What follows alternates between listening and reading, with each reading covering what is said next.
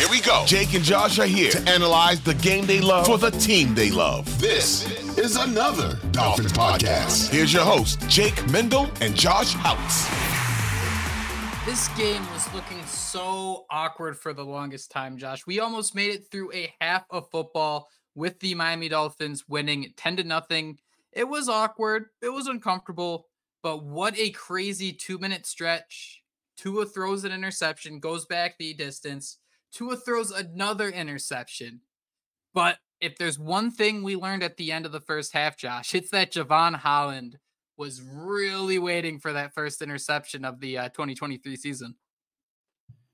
Yeah, he wanted that one so bad, and I mean, I don't know that it's ever been done like this before, right? I don't know that a team has ever thrown a Hail Mary. I think our boy Antoine and some Jets fans and that fan base might be calling it the Hail Mary, but I mean, it was just an improbable play, and it did come after a Tua Tagovailoa interception. Where I mean, I'll take a little bit of blame for that. I think someone said something about Tua going out there and having 3 touchdowns, no interceptions, and I was like, whoa, man, you're forgetting that pass directly into the linebacker's chest. It wasn't a linebacker, but as soon as that ball left his hands, you're like, oh no, Tua, what are you doing? And everything kind of turned. But on that last play, I mean, the Jets, I mean, their fan base, they felt so high off of that pick six. And then Javon Holland takes a Hail Mary the distance. And I just love the fact that, you saw the guys downfield. They wanted to get him into the end zone. And you hear Javon Holland say, I just saw it was me and the punter and I had to take his ankles. So game-changing play. That's what you want from a playmaker. And let's be honest, I mean, before that happened, we were all kind of down and feeling a little bit queasy, right? We love to say queasy. We felt like we maybe ate a little bit too much at Thanksgiving, but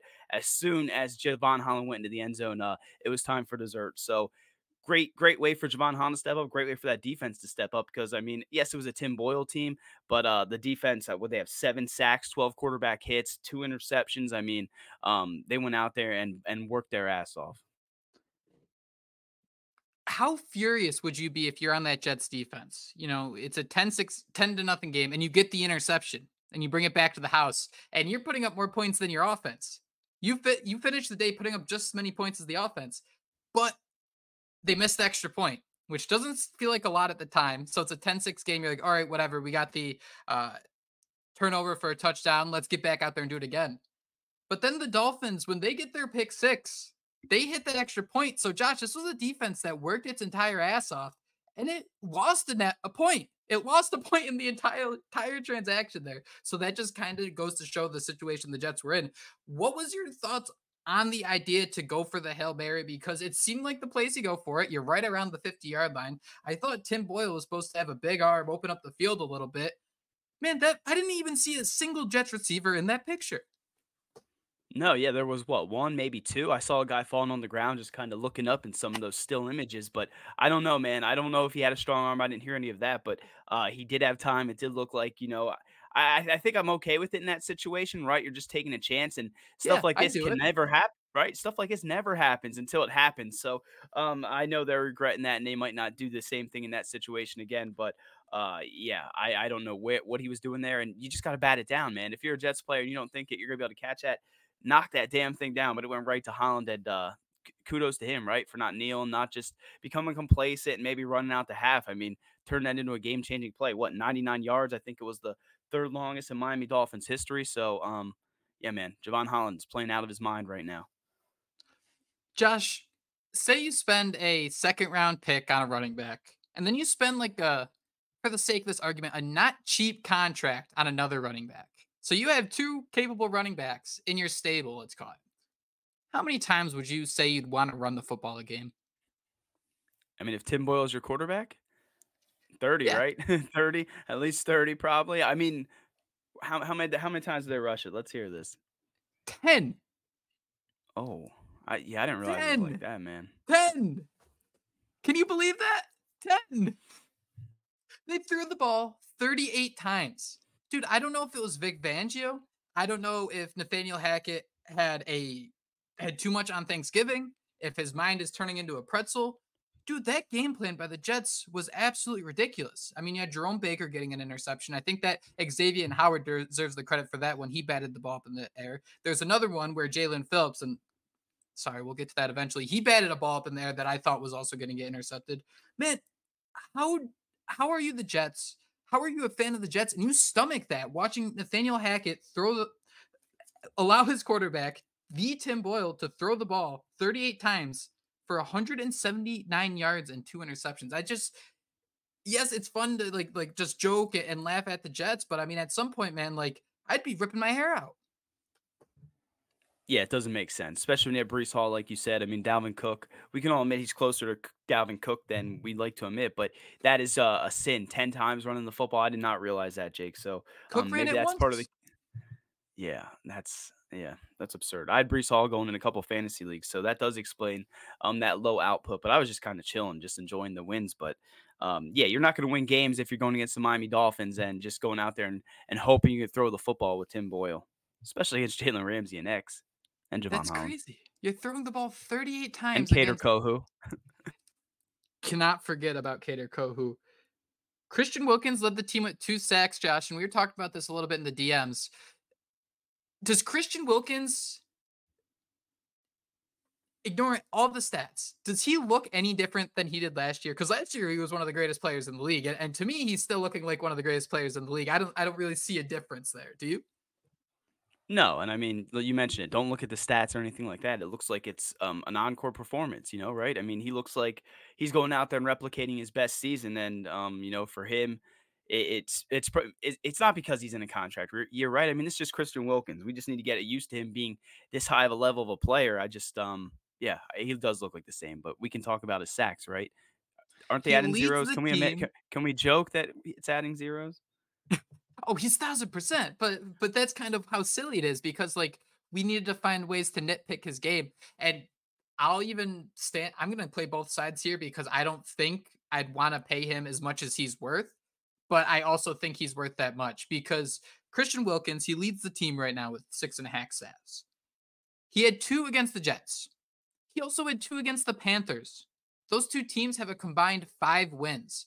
So you added one more of those games. If Christian Wilkins gets to that 10 sack mark that everyone thinks is so elusive, if he gets to that mark, it's going to be with 3 performances with 2 sacks, which don't get me wrong, getting 2 sacks in any week is not easy. It is not easy at all.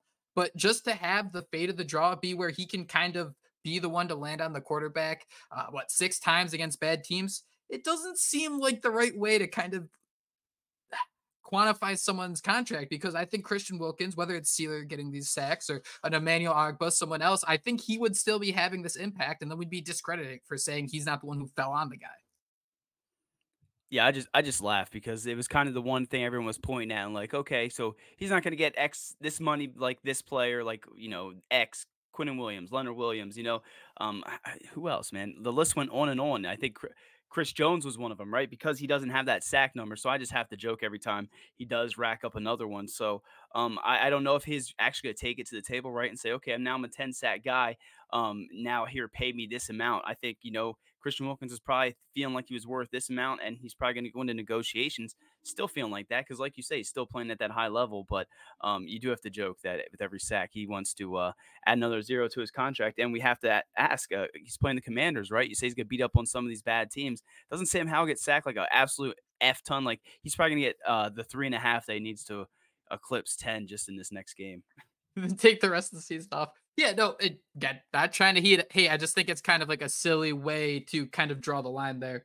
Uh, the Jets, as a football team, they really struggled to run the football. 29 total yards. Brees Hall's longest run was for 11 yards.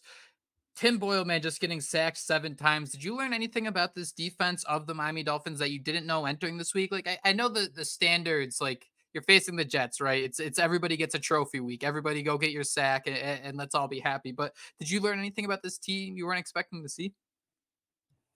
I don't know, not necessarily. I think they went out there and did kind of what we expected. I guess stopping the run game, but when you tell me they only tried to run the ball 10 times, I mean, I That's a good want to point. give them Yeah. credit for that and to, make them scared. Maybe they were scared to go out there and run the ball because of how well the Dolphins look. But yeah, that's a sin. I still can't believe that. But I think this is what you wanted to see them do against, a mediocre offense, not give up big plays, so to speak, and not go down and let play inferior that like we've seen them do before. So hopefully they build upon this and hopefully they can continue to be that dominant force that we're starting to see. And we're not going to talk about Jalen Phillips right now, but just some of those guys that came in. What I had written down here, he had a sack. Did he have a sack or was it two? I'm terrible. Somewhere have down. Oh, Agba had 1.5 sack there. I got it. Finally got it. Th- So I mean, he went out there and I think he only had 14 snaps. So to think that he, made that much of an impact, I mean, players are stepping up. So I guess that would be the one thing. When JP went out, the players around him truly stepping up, and I guess the drop off wasn't as significant as maybe people would think. I think the penalties are so important too. The Dolphins were penalized just 6 times for 38 yards. And what makes the Vic Fangio defense so strong is just playing mistake free football. And that sounds super simple, but when the Dolphins are forcing opponents to, go 3 plays after 3 plays after 3 plays all the way down to get to the end zone, like it's a situation where they can make a mistake too. You have the situations where someone like Deshaun Elliott bounces off, Devontae Adams, and he runs away for a touchdown. But I mean, just hearing these drives, it's music to my ears. The Jets started the game with a 5-play, 16-yard drive punt, 3-play, 8-yard punt, 3-play, -7-yard punt, 4-play, 11-yard punt, 3-play, 9-yard punt, and then the pick six to end it. Josh, they didn't have a drive that was more than 5 yards in the first half. That is absolutely bananas to me. And that's the step above just beating a team that you should beat. That's the divisional rival. Obviously, it's Tim Boyle again. There's the Tim Boyle discount on everything. But I mean, these games aren't supposed to be easy. You see quarterbacks go out each and every week. Josh Dobbs comes to mind, who can come out and make plays. The fact they're not allowing a single play, man, is just really cool to watch. And this got to be the complete 180 of Thomas Morstead. His time in Miami, right? Wasn't he like sleeping on the sideline at one point when he was on the Dolphins? Now he's out here, Yeah. and you're just saying punt, punt, punt, punt. Sounds like his leg's gonna fall off. So, Thomas Morstead, was that kind of a revenge game? I know they didn't win, but he sure had a huge impact in that last game, as much as he punted. But yeah, man, again, the Tom Boyle discount. But just again, the way they completely put it together almost as a team effort. And again, the defense, to me, we'll talk about the offense, but I still feel like that defense right now is playing at a slightly higher level than what we see out of that offense. One final stat, Joshua Houts. Brees Hall ran the ball 7 times. Thomas Morstead punted the ball 6 times.